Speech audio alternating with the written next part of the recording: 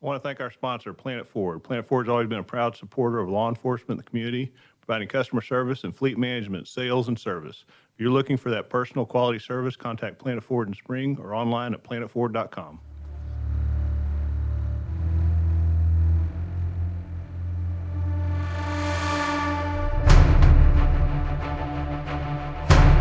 You're listening to Crime Scene Today, where we talk about current and future issues affecting law enforcement, forensics, and crime scene investigation. I'm your host, Dan Zintek. Joining me today, I have the police chief of Humble Police Department, Ken Tice, and I appreciate you coming in today. We're going to be talking about other police topics, but actually this week and the following week, we have two police chiefs that have just recently been promoted to chief. Ken with Humble, and then Montgomery ISD police chief. He just recently took that role. So this week we're going to be talking about the city of Humble and just some goals and different things they're doing and news around the world affecting law enforcement. And then next week we're going to be talking about school resource officers, the importance and the role they play in police work, and some challenges that they're going to be facing. But Ken, thank you so much for coming in. Thank you for having me today. So Ken, you got promoted to chief October, yes? October 8th, yes, sir. So congratulations. Thank you very much. So you have been with the same department all of your police career. That is correct, 37 years. So I have that you started at 19. 19 years old, that's correct. So what were you doing at 19 at the police department? Actually, at that time, state law of Texas allowed you to be a police officer at 19 years old. So I was in the academy at about 19 and a half. Graduated the academy and just had a few months before I turned 20. I did patrol, and I was a reserve officer that first 4 years, and did patrol in all operations.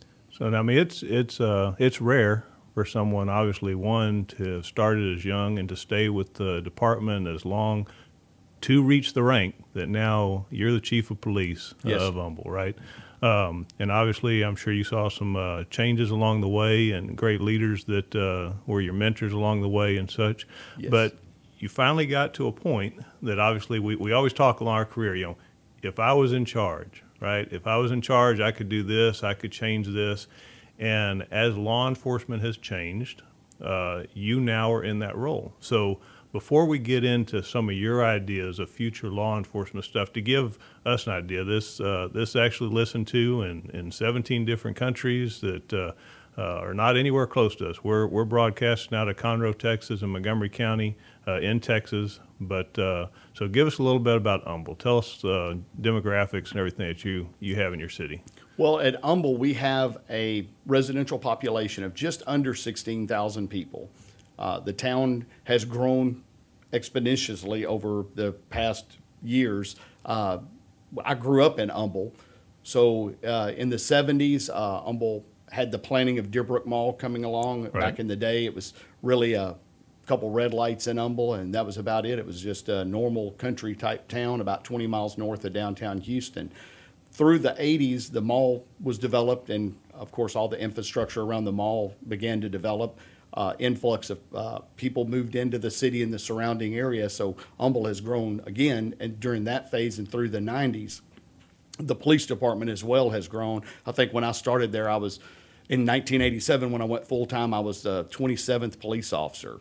As far as number went. Now we're up to right at 68 police officers and 100 total personnel. So you have a mixture of commercial, residential district. We do. We're probably more commercial than residential now. We have about 4 subdivisions. A new one's being developed right now, which will have about 300 to 400 homes in it. We do have a lot of hotel, retail. Retail is our main thing. We're also located just about 3 miles east of Houston Intercontinental Airport. So we get a lot of influx from travelers coming through the area, stop, eat at the restaurant. So our daily population goes sometimes anywhere from the 16,000 residential population to 150 to 200,000 people during the daytime. And y'all have, I know it's not a large one, but y'all do have like a conference center. Is that in the city? We do have the Humble Civic Center that's located on Will Clayton Parkway. And it's also a civic center and a civic arena. So they host rodeos there, and then they also do host conventions and things like that. So tell me a little bit about y'all's divisions that you have. Obviously, you have patrol. We do. We have patrol division and traffic division. We also have criminal investigations division, the forensics lab. We do have our own laboratory in the city of Humble. With the traffic unit specifically, they also take care of the red light photo enforcement program that's still in effect with us due to a contract that we have that's going to run out in 2024, I believe. We also operate the drone program out of there for an aerial support unit. We're located so close to Houston Intercontinental Airport, we have to stay within a certain altitude boundary due to the airport because we're on the Right. 3 landing runways for the primary runways. So now, does Humble have anywhere to grow? Is there any place for it to We are annex? not. It's we locked in? have annexed pretty much everything that can be annexed. We're landlocked by Houston ETJ around us. Okay. And so now close to y'all are on the north end of Harris County. That is Yeah. correct, yes. So y'all border up close to us in Montgomery County, not very far down the road. I believe at the river is where we stop, and it's just about a half mile we bump to Montgomery County. I know there was at one point, it probably has been corrected since then of annexation, where I know that there's one point you left Humble, you entered Houston, you entered Humble, you entered Harris County, then you were back in Houston and into Montgomery County. It depended on where you were on that 59 stretch Correct. as to what jurisdiction you were in. That is correct. Now you pretty much leave Houston, enter Humble, leave Humble, enter Houston again. Houston is annexed all the way around us now. Okay. So to talk about, well, certainly the new role that you're taking on. So tell us, where y'all are currently, where you sort of see some things that you'd like to do. I mean, now that you're in charge, right? So what do you see Exactly. which is a big role, right? It is, and it's been fun and exciting just in this first couple of months getting started. One of the things the officers have over the years always told me they wanted and over the last few years that we've gone to more of the lightweight uniforms, things like that. Facial hair is an issue with our younger officers. They want to be able to grow facial hair, the exposure of tattoos. So Right. I've allowed some of those things on a trial basis to see how it works. So far, it's working out fine. Those are just some of the quick decisions I could make overall. We have gone back to district policing. We got away from that for a while and gone to just a radio dispatch for whatever unit was close by. We've gone back to district policing where the officers are divided into certain beats to work. Okay. That seems to be working extremely well. I've got a lot of citizen comments that they're seeing more police officers in their neighborhoods. Our business communities also benefit from that. They are as well seeing more officers in their business areas. We do have, like I was explaining earlier, Deerbrook Mall, which is a large shopping center. It deploys personnel for proactive patrols for burglary, motor vehicle, auto theft reduction issues and all. So those things have worked out really well. Now, do y'all have one station or you have substation? We anywhere? we have one station. We have a smaller station, and I don't even really call it a station. It's where Deerbrook Mall, there's 2 officers assigned to work out of that location. It is just a very small little storefront type station over there. Okay, so they mainly just take care of them all. People. That is because correct, yes. If the public were to go somewhere to file a report, They come to one central location, the main police station station. on Bender. Yes. So, when you switched over to the district, so how many districts did you divide into? We are actually, it's certain times of the day. Day shift and night shift are running 4 different beats, 4 different district areas. Evening shift, with their amount of personnel on, they have divided into 2 different districts with 2 different sub-beats in each district. Just because of the call volume that they run and the way the calls process during that time of the day. So primarily it's 4 districts, but evening shift has theirs broke down to where 2 of the districts actually, or 2 of the districts on each side operate in tandem with each other. I mean, usually any area that has a high commercial area means that you change in population during the day. Yes, right? sir, we do. So during the day, you have this populace of workers that's coming in. That is You have the populace of your, people visiting the stores, your consumers that are coming in. So that obviously changes, and now we're entering Christmas, right? So have you seen much activity at the mall? I mean, I wouldn't think it would be as much as it normally is at the mall with I the actually COVID spoke to the restrictions. mall manager on Monday when the holidays were over with and all. He actually said their traffic count was up equal to, if not a little more than last year. Wow. We would have thought the same thing, that it would have been down. Some of the stores reported sales better than last year. So we did have a large crowd that hit our shopping areas and shopping districts. With that being said, we had a slow as far as crime goes. We did catch one burglary motor vehicle suspect at Deerbrook Mall. Early Monday morning, we had a store being burglarized, and the Humboldt Police Department caught both of the suspects on that on a burglary in progress call first thing Monday morning. Other than that, it was a fairly, as far as criminal wise goes, it was an uneventful weekend. And usually that's where it picks up. Usually Black Friday is just tons of BMVs, unbelievable. Auto thefts, BMVs, shoplifting calls, all of that, and it was relatively slow this time. Well, good. So that worked out really well. I'm glad to hear people are out shopping and behaving themselves on top of it. Obeying the law, doing so. Yes, sir. Right. I know we always have great concerns as we get closer with robberies and things like that. People leaving the mall as people are hitting them up closer to the Christmas season, which we're only, 4 weeks away? 3 weeks away, I believe. Yeah. Before school's out. As Yes, soon as sir. school's out, that's where we start getting everybody coming in. So talking about some issues with just that have been brought up in the news. So you said you had a drone. What do y'all use your drone for? We use ours primarily, the focus on it is for photographing crime scene evidence for traffic fatalities, because we do have two very large roadways that cross through Humble. It helps us a lot to document the scene from an aerial perspective and clear the roadway as soon as possible to get the traffic mobility flowing again back to its normal standards. That's our primary function. However, we do use it for searching for felony suspects or missing people. Now, are y'all using the drone to take measurements with, or y'all still using Total Station We or are- Scan? We're still using Total Station at this time. We are fixing to purchase the equipment to take the measurements from the drone and be able to drop it right into a map program. So that should make it faster to open That up should the roadways. expedite it even better.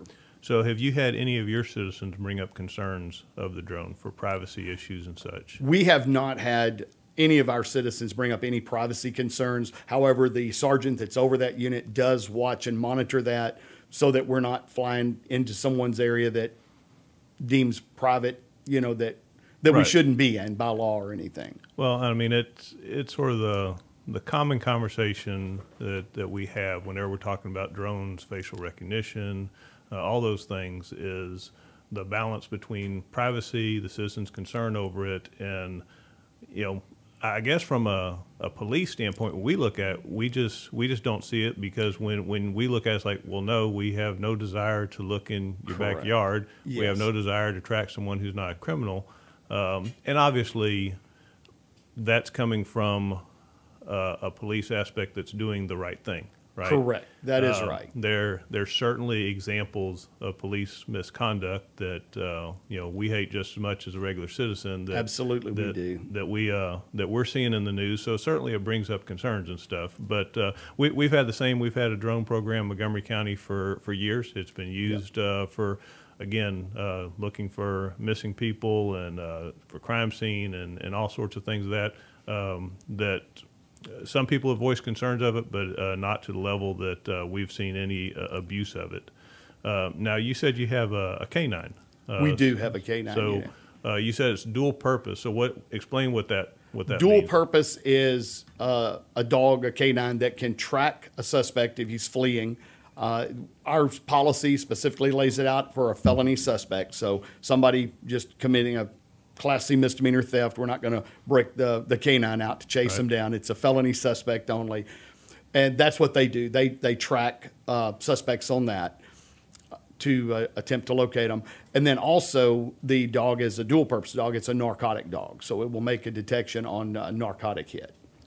And that brings up, so one of the stories that I saw this past week in the Associated Press, and again, we're talking about Seattle, and the one thing you'll notice in a lot of these stories that we'll talk about seem to be places that there's a breakdown between police and their community.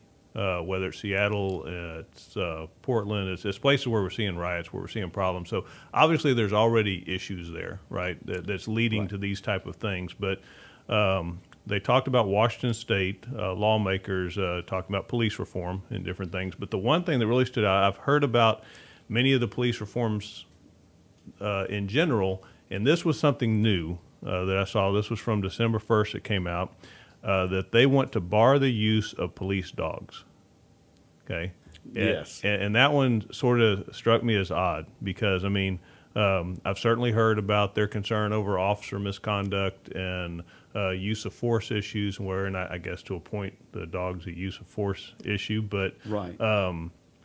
this is the first time I've heard of that being brought up. But so to bar police dogs, and their concern on this is that they basically, I guess there's been some videos that have been released or come up where they're claiming that, of course, the person was not moving, not resisting, and getting bit or getting a dog released on them, which I think goes back to what you said, which is policy put in place, right? That is exactly right. Having the policy in place for the conduct of the handler when to deploy the K-9 unit and overseeing the K-9 unit to make sure that doesn't happen. I mean, what do you think the impact would be by us not being able to use any police dogs?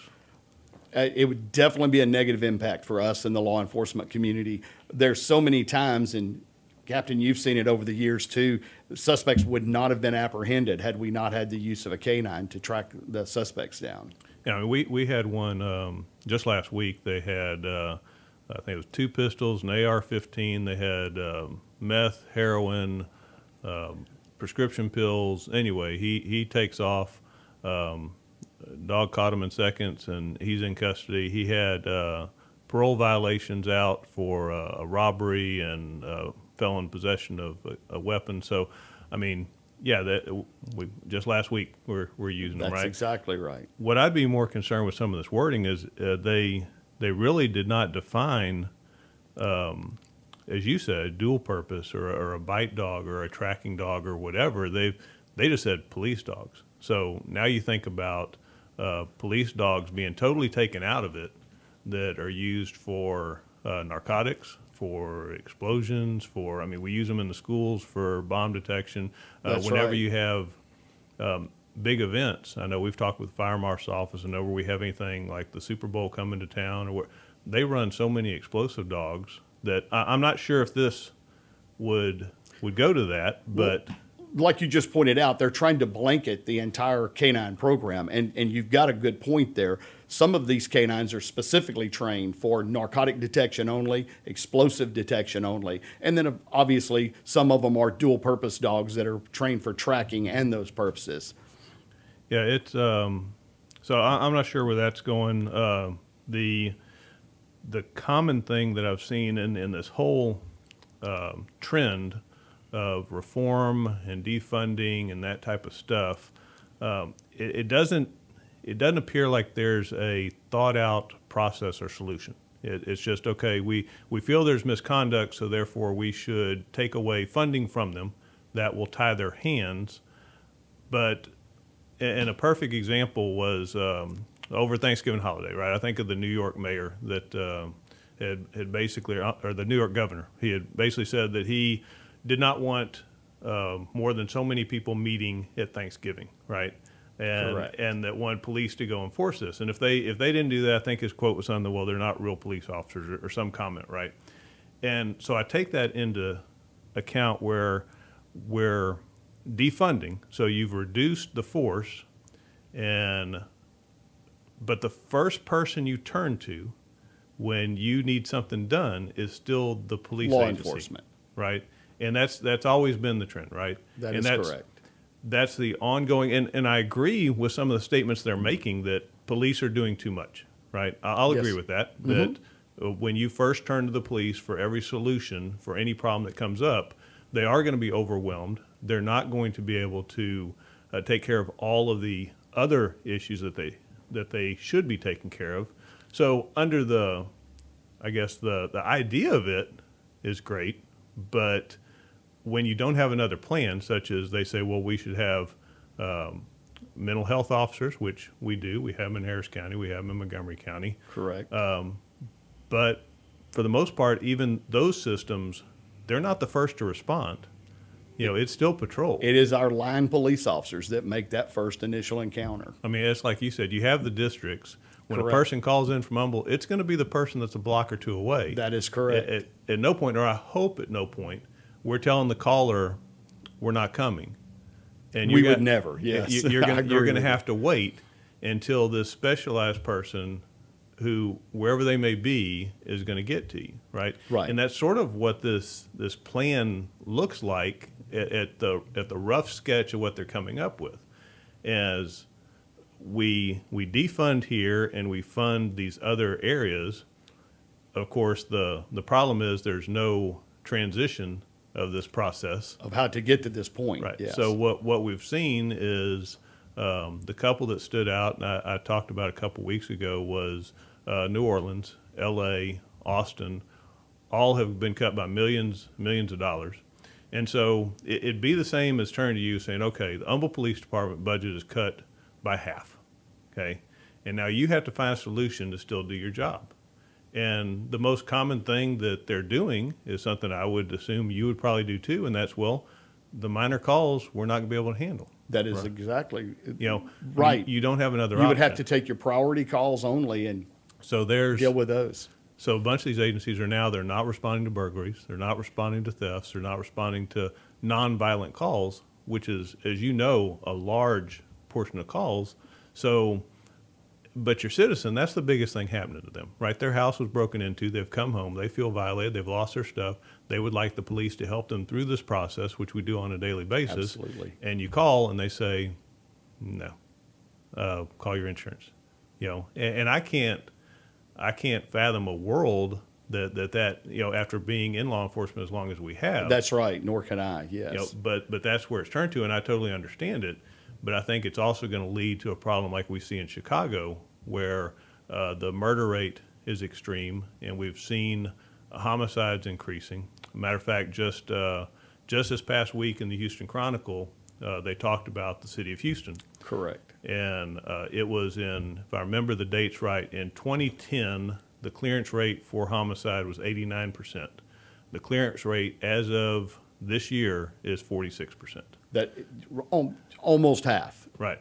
of what it is, or and- what it was at that time. And they did a survey of the officers in the unit. They also looked at it, and one of the conclusions that they came up with is that, for one, you have a lot of people retiring. We'll talk about that in a second. But the average time in the homicide unit now is an officer of 2.5 years. Okay, so Yes. you think of the veteran officers. And you look back at when you and I first started, a homicide investigator in Houston, you and I both know they were 5-10 year senior police officers that finally made it to that. And now it's rotating out that quickly, that it's a 2.5 year seniority police officer. Right, and it's there's a lot of training, a lot of experience that goes in with that, Absolutely. other than just scene. You know, That's 'cause you exactly get, You right. get plenty of scene experience. Sure. there. But in other areas, like in L.A., that they are taking homicide gang units. They're basically sort of dissolving these units. I won't say dissolve, but they're removing a lot of people from these units, and they're putting them on patrol because you still got to have the people to respond. Right? Absolutely. You still got to have your patrol officers. So at the end of it, you can't expect that violent crimes is not going to go up if you don't have people solving them. Because as you know, it's not the person doing one, it's the person doing 20 robberies and 30 robberies. If you don't take them off the street, if you never solve the one, it's going to keep going. It will continue to grow. And the less enforcement action that you're taking against the people committing aggravated robberies, you and I both know they will get more aggressive each time they begin to commit their crimes. Also, with this, the same thing with homicides. The more they know that they're not being hunted per se by an investigator that's really working on the case, following up, you're just going to aggravate that situation, and they're going to feel more free to go about doing their crimes and things. Yeah, no, we've So- had that with, and I know you're in Harris County, but I'll speak to it anyway. Yeah. The difference between time that people get in Harris County and time that people get in Montgomery County, even though Right. we're bordering counties. Correct. You know, we had aggravated robbery. We were working. They were going into fast food places, Jack in the Box, McDonald's, pistol whipping the clerk, taking the money, and numerous. And there was this group of, I think it was 28 people the gang out of Harris County. And when you looked at their punishment for their crimes in Harris County, they were getting deferred adjudication, they were getting probation, which only allowed them to feel free to keep this process, right? Get right back out on the street. So they commit them up here. I think in one case they got 40 years, another they got 60 years. I mean, word starts getting out, you don't do that here. That's right. Yes. And I'm not dismissing by any means the overwhelming amount of cases that Harris County has and the balance of what they are able to take to trial, what they're able to actually fill their jail with, and what they have to release. I'm not dismissing that, but it's a problem that because there is definitely unique issues with Houston being as big as it is in Harris County. There is issues with the county jail being overwhelmed, the courts being overwhelmed, and things like that. I mean, it's and currently, so that brings us sort of another problem, and this is it's global, is the COVID issue, right? And so currently, as far as jails are concerned, we're trying to minimize the amount of people that end up in there for the purpose of not spreading the virus, which has led us to taking crimes that are lesser that normally you would go to jail, like the day I interact with you, and I'm not talking about violent crime, I'm talking about a shoplifter or something like that, right? Or, maybe possession of small drugs or whatever. Right. You're not going to jail. I'm gonna file a warrant for your arrest later. I guess at a time that it's better. I don't know really where that falls into. Maybe that, when we get over the pandemic, we just put those in. I'm not sure how that works because I guess if you filed a warrant tomorrow and they turn themselves in, you're in the same boat as if you would arrest them that night. Right. But either way, we're currently doing that to alleviate, because there's still the problem in the courts because it translates from the jail to the courts. I don't know in Harris County if they have started any type of jury trials. I believe they have. I'm not 100%. I believe they have on a very limited basis. I think the same here. I think they've had a couple. Right, and that's what I was going to say. I just talked to a Splendora lieutenant yesterday, and he had told me, because I didn't know that Montgomery County was experiencing the same thing, but he said they're doing the same thing for the COVID reason. Get a warrant, have the people turn themselves in later. Like you said, I guess at a better date or something. Yeah, it's well, and I guess at that point they can go straight to the courts and start working out dates working and the process. Yes, but again, so we're not having trials, which delays. I mean, we have some stronger cases that we arrested or filed charges over a year ago. Right. You know, that they're in line, and they would have been done by now. It's sure. I know, it's nothing wrong with the system as far as the process of what it should do. It's just that this has thrown a wrench in moving that process along.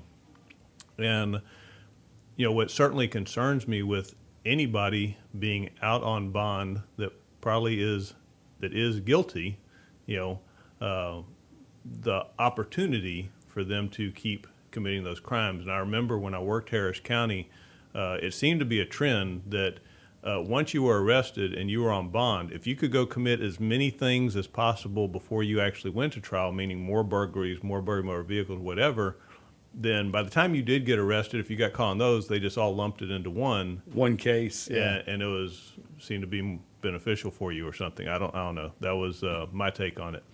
Right. But so talking about that as far as small arrest and different things like that. So a big surprise, at least was to me, was the legalization or the decriminalization of the meth, heroin, and cocaine in Oregon that had passed. Right. I remember talking to a DEA agent just out of curiosity many years ago and just saying, is there any place like in the world that like all drugs are legal? Like, I mean, like if you just wanted to go do drugs, you could go there. And he was unaware of any place at that time. I don't know how many years ago it was. I never thought it'd be here.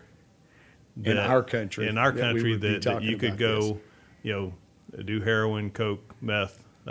Now, to clarify, they're not saying it's legal. I mean, they're not opening cocaine shops and things like next to the dispensaries, but they're basically saying if you get caught with a usable personal amount, I'm not positive what their measurement is, but they're a personal use, then you can choose between $100 fine or rehab, right?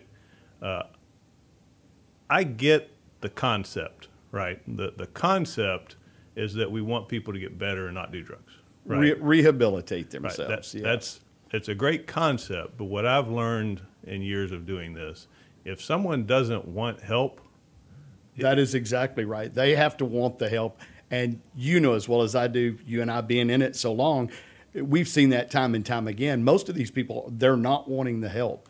Even when you force them into a mandatory rehab program, they get back out. You and I have seen it year after year, they reoffend again. it appears that at a time that we're already dealing with heroin overdose. I mean, there was not a previous time in my career that we had Narcan in the property room, Correct. right? And Narcan in our cars that we were dealing with those issues. I can't imagine why any place would make it easier to use it.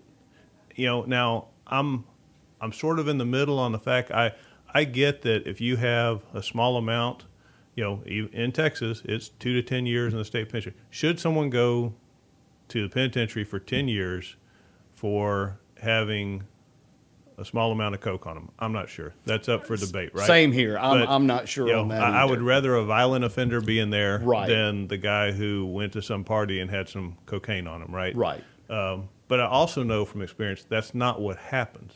I don't know of anybody who got caught with a vial of coke and ends up in TDC for 10 years.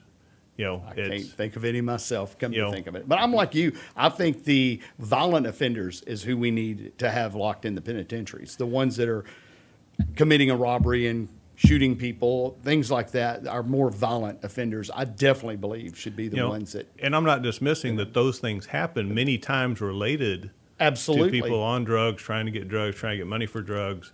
Drugs are very common related to those And violent I acts. don't discount the fact that it has to be addressed. Otherwise, the revolving door will just keep continuing to happen with it. So it definitely has to have something to get addressed. I agree with you.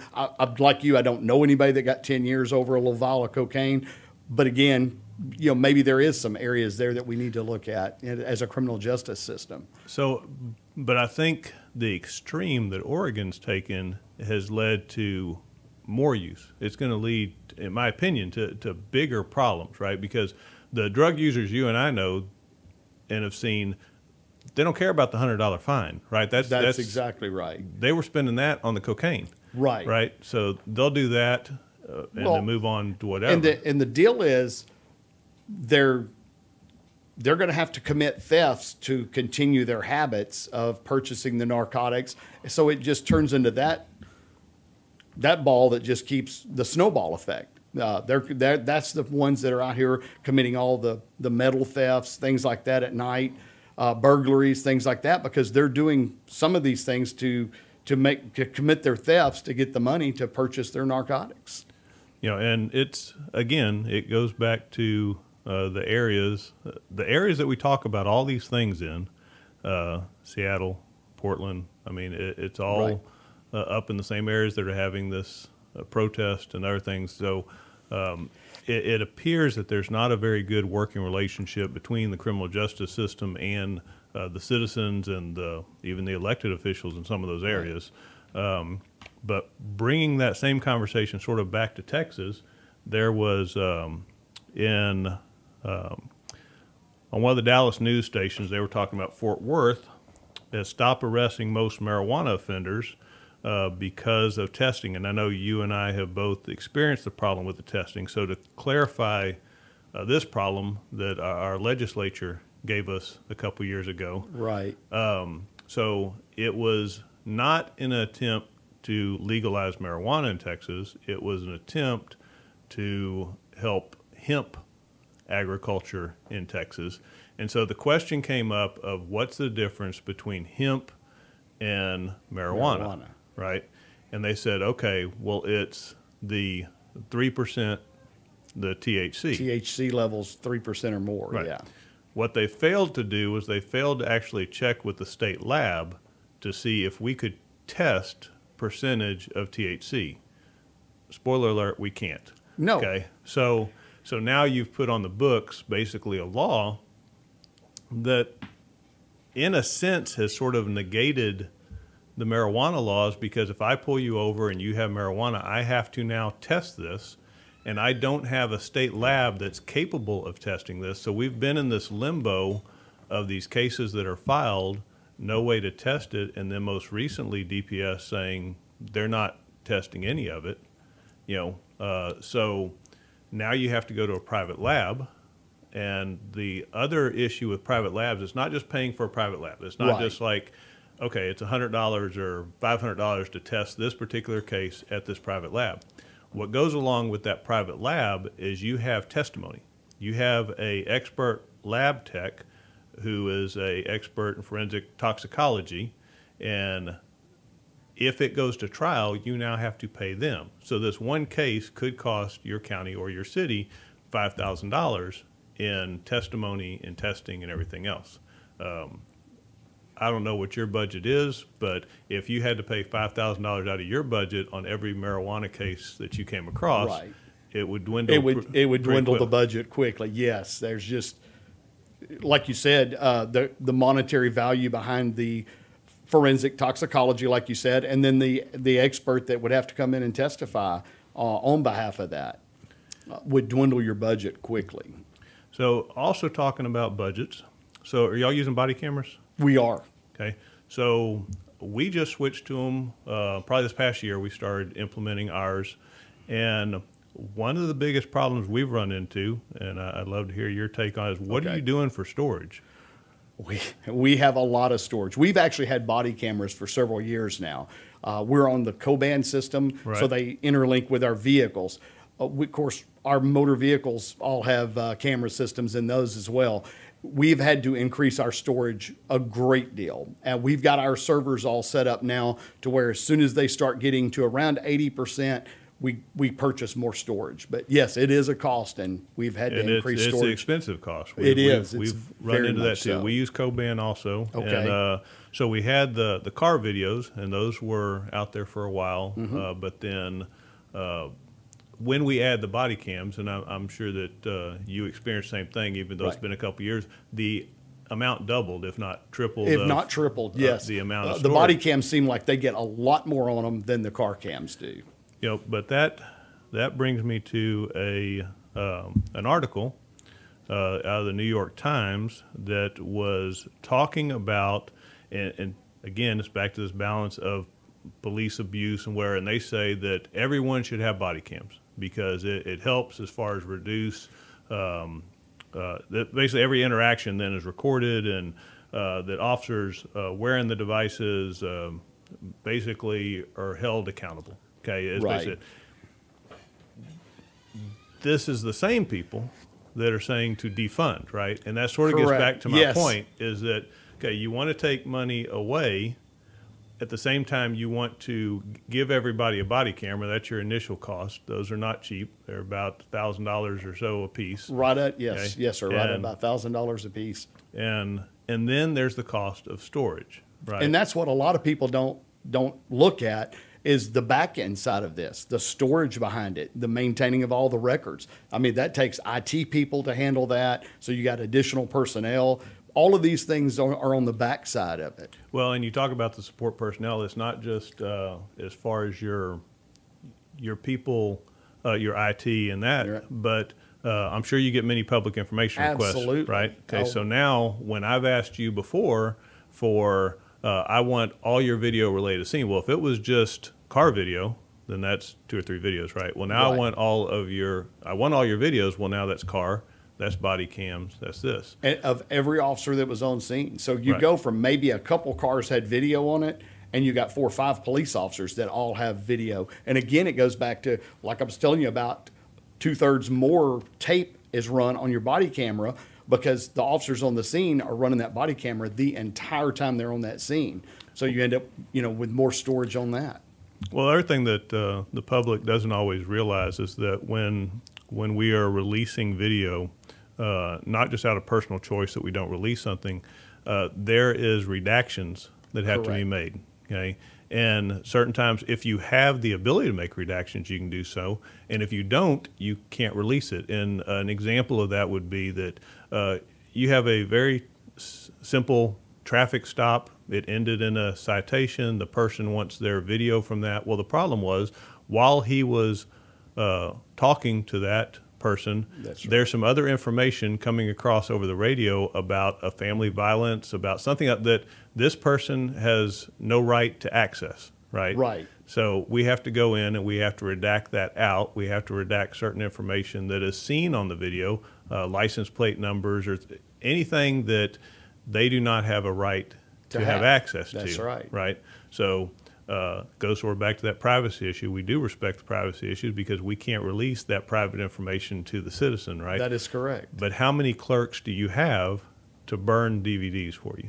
I have one You have one, that right? burns DVDs. You know, and then the training, the software, if you have redaction, at ours, we don't have it. So we don't have the ability to do video as far as if there's something on there you can't have, then You can't have the video. it, And right? we're the same way. We do not have the redaction software. So if there is something that would compromise privacy to someone else, we can't release that to the general public.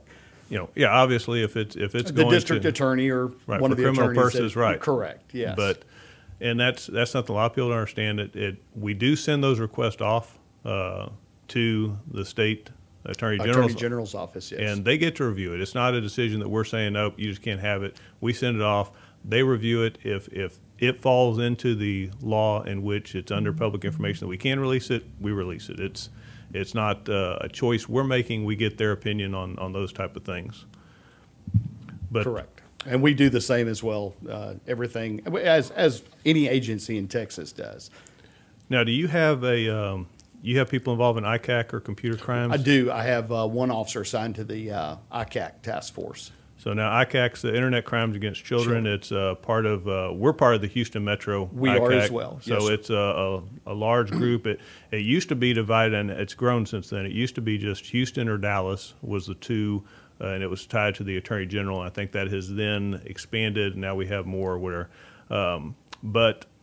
So with all the different encryptions and things that we deal with, an article that stood out that I thought was sort of interesting is from the UK, and the Facebook, I guess, is working on doing some encryption on their I saw stuff, that same right? article And yesterday.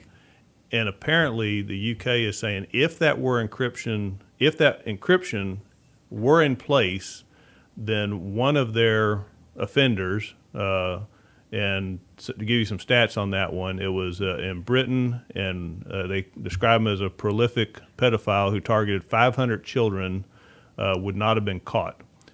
He admitted to 96 sex abuse acts on 51 boys aged 4 to 14. They found 250,000 messages communicating with the boys on Facebook.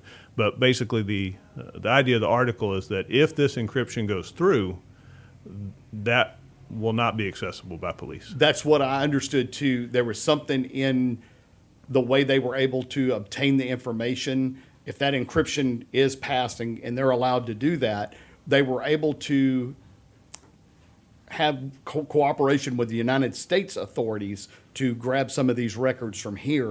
And that was my understanding, is they would no longer be able to do that. Right, and we've always relied. Understand that Facebook, Apple, Twitter, all these places, they're private corporations. We've correct. always had to get warrants to get access to this stuff. At no point have we ever been able to just call them up and go, "Hey, can you Send me this. give me Yes. this?" Right? It's always been through legal process that we've done it. But this is actually making it to where that's not even possible. Right? We're not getting the access to it. And again, it's that I understand the balance between privacy issues, but I think in the big scheme of things, over security versus privacy, that's been a common conversation. Do you give up your privacy to have security? And I think that there's, from a civilian standpoint, I can see the concern when you look at places outside the U.S., when you look at how China has used facial recognition, whether you gain access to a store, whether you gain access to certain things based on your social level of class. Correct. Right. Yeah. I can't ever imagine seeing that here, but I can see someone who sees that and views that and has concerns. As a concern that it would come in the future here. Again, like you said, going back to on the Facebook thing, yes, and in this country, I think every state, you would have to, before you could get any record, no, I know that for a fact, before you could get any record, it's got to be reviewed by a judge who would have to issue a warrant for that. At no time, like you pointed out earlier, can we just call one of Facebook or Twitter or anybody and just say, hey, we need these records, and they just send them to us. We have to have an actual search warrant to get that. We talked about the increase in violent crime. We talked about HPD and stuff. And one of the concerns brought up is the surge in retirements. And it's certainly been a conversation in all these areas that we've talked about. And, Right. in Seattle and Portland, when you're legalizing drugs, when you have these violent protests, when you have a distaste for the police, when you have police officers that are going out there for the purpose to, these are the people you're trying to help, right? These Right. are who you've put the badge on to serve your public, and you get the interpretation that they really don't want you there to begin with, right? I can't imagine being in that situation. I'm not. We're not. No. Here in Texas. We've, at least in our areas, we've gotten great support from our citizens and from our people. We don't see that here, but I can't imagine working at a place where the people that you're protecting really Don't want you to be there. Don't want you to help them. Yes. And I can't either. Again, like you just pointed out, for our area here, our citizens in Humble, our city council, our mayor, everybody is 100% supportive of law enforcement and the jobs that we do. So I'm like you. I couldn't picture myself working in those conditions. But the surge in retirement, obviously, up to this point, has been met by the new surge of people wanting to be police, and I don't see that surge anymore, right? No, I mean, at all. if you're watching the news on a regular basis, why sign up? That's exactly right. Well, I'll give you a point. There was a time throughout my career when Humble would do a testing for one police officer. We would have over 100 candidates show up at the Civic Center to Right. take the test. Now we can do it at the station in our training room.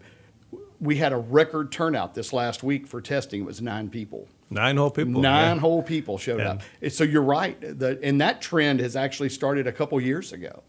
Yeah, it's and I know that brings to sort of the conversation you had as far as having beards, having tattoos. Right. Those have been in response to a lack of people showing up. That is right? exactly right, And basically, yes. can we change the image physically that normally you would have to, either one, you can't because of tattoos. You'd have to wear long sleeves all day Right. because of tattoos. If you decide to be a police officer, right? And so exactly. to remove that allows that other opportunity. Are we missing that great candidate out there that, big That deal? can do a wonderful job, but he's got a tattoo on his arm. I agree. If he's a professional police officer, as long as he has a tattoo that's not offensive or anything like that, I don't see a problem with it. And so far, I've done this, I guess, for about a month now. I've had no citizen Complaints? none at all. Right. In fact, every one of them I've even actually prompted and asked them about it. I said, you notice our officers, they've got facial hair now and they're showing their tattoos. Old time citizens go, well, everybody else is doing it. Right. Why wouldn't you do It's it? pretty much been a change of society Absolutely. anyway. It is. Right. So, yes. So with that, what are your thoughts? How do we reach out to recruit when so many people are leaving? I mean, like, what would you say is a solution in Houston where you're having 2-year officers work homicides? Right, exactly. Well, what we're currently doing with Humble Police, we are sending officers out to the academies to let them know some of the changes that we're making to better accommodate them in the job, to make a more relaxed work environment for them. One of the other things is, like we were talking earlier, the lightweight uniforms and things like that. The police officers that are wanting to come into this now, they want a more relaxed environment. So that's what we're doing to start. And that does it, and it's a great start to reach out to Right. academies and police that are already employed. But at that point, if you're in the academy, you've decided to be. You've already decided. You're right. know, We at this time we advertise, but yes, you're right. We're not doing anything to start catching them early on like high schools or things like that. That is something that has been brought to my attention to maybe start visiting some of the schools and tell them about law enforcement, have some officers go and talk to them about that to get them swayed into maybe looking at that as a career field. Well, and I do know they offer some courses, and like I know that there's some high schools that actually have law enforcement Right. courses. There's some Right. that have forensic science courses. So whether it's crime scene, whether it's police officer, they have some of those available, and I do think that. But there's that gap. There's that gap between the time they graduate at 18 and 21. That I think that's certainly an area that needs to be focused on, that you don't lose them, that you don't lose someone who's had a dream of doing that, who even were to seek out that type of training and then fall off, I guess. Well, one of the other concepts that I saw was like an internship. Right. A friend of mine, he's a longtime police officer as well. He was talking about that, and it really has some good merit. Let them come on board, work in positions that don't require you to be a certified police officer in the department until they can get through the academy and then transition over to keep that interest in there. I know that they've offered, matter of fact, I know that just here local, just speaking of local, what I know, but I'm sure it's happening all around, for crime scene investigators, I know that Blinn College offers like a 2-year forensic science, so you could basically have the training to walk in as a crime scene investigator, transitioning from your forensic classes in high school. So those are beneficial, but one of the concerns I have with that, and I know we've expressed on the show before, is there's still a lot of agencies that you have to be a cop first before you're a CSI. They won't let you That's be correct. a civilian CSI, right? Ours is currently set up that way. However, you're exactly right. Several very good, well-reputable universities are offering forensic degrees now for that field. If you'll notice, Houston is using that Houston Forensic Center, Right, Forensic Science Center. Yeah, they separated from the police department. Correct. And Mike Fulton, he's one of the guys over there. Right. He's been on the show before. But that they were also in the news last week. Absolutely, right? yes. And- There's and no quick nothing fix bad to they that. were doing. They were just talking about the fact that they were responding to 4 or 5 scenes a shift. Just Yes. scene to scene to scene. And I know from being on scenes and processing scenes, the amount of time it takes, and you can't go scene to scene You to know, scene. that is exactly right. and Things are actually- going to get missed. and do as well of a job That's as if you were right. doing 1 or 2 You're scenes, right, right? because you're being rushed, and you're right. You can't do as thorough of a job as you would like to do. So, but I know they're hiring. They've put on there, and they are not police. Matter of fact, Mike, a good friend of mine, had to, if I'm correct, give up your police commission to work there. Wow, I didn't know their criteria behind that. That if I'm correct, he doesn't have his commission anymore, or maybe he had to have it somewhere else or whatever, maybe Right. as a reserve staff. But either way, they are not a police agency. You do not get commission through them. So I know that they're looking, but they've gotten to the point that they're only responding to homicides. Yes, so it's gotten that busy. you're not getting robberies. You're not getting all the other things that eventually probably will be a homicide, like we talked about earlier. Absolutely, Right. It will grow into that. But, well, as we wrap up today, we talked about some of the challenges that just facing law enforcement around the country, local. We're going to talk next week with Stephen Phillips, chief at Montgomery County ISD, in his new position, and he's got all sorts of different challenges with the schools, and certainly I think that relationship between the officers in the schools and those children start that recruitment. Absolutely, Start you're 100% 100% right. relationship that can build. That's correct. The kids see those officers and they look at them as mentors, and it can grow all the way through to their career in law enforcement. So, Ken, I appreciate you being in, and thank you for listening to Crime Scene today. If you would like to be on the show, you have a topic for the show, or you have any questions for me, and certainly if you'd like to sponsor the show, you can reach out at dan@crimescenetoday.com. We thank you for listening, and we'll see you next week.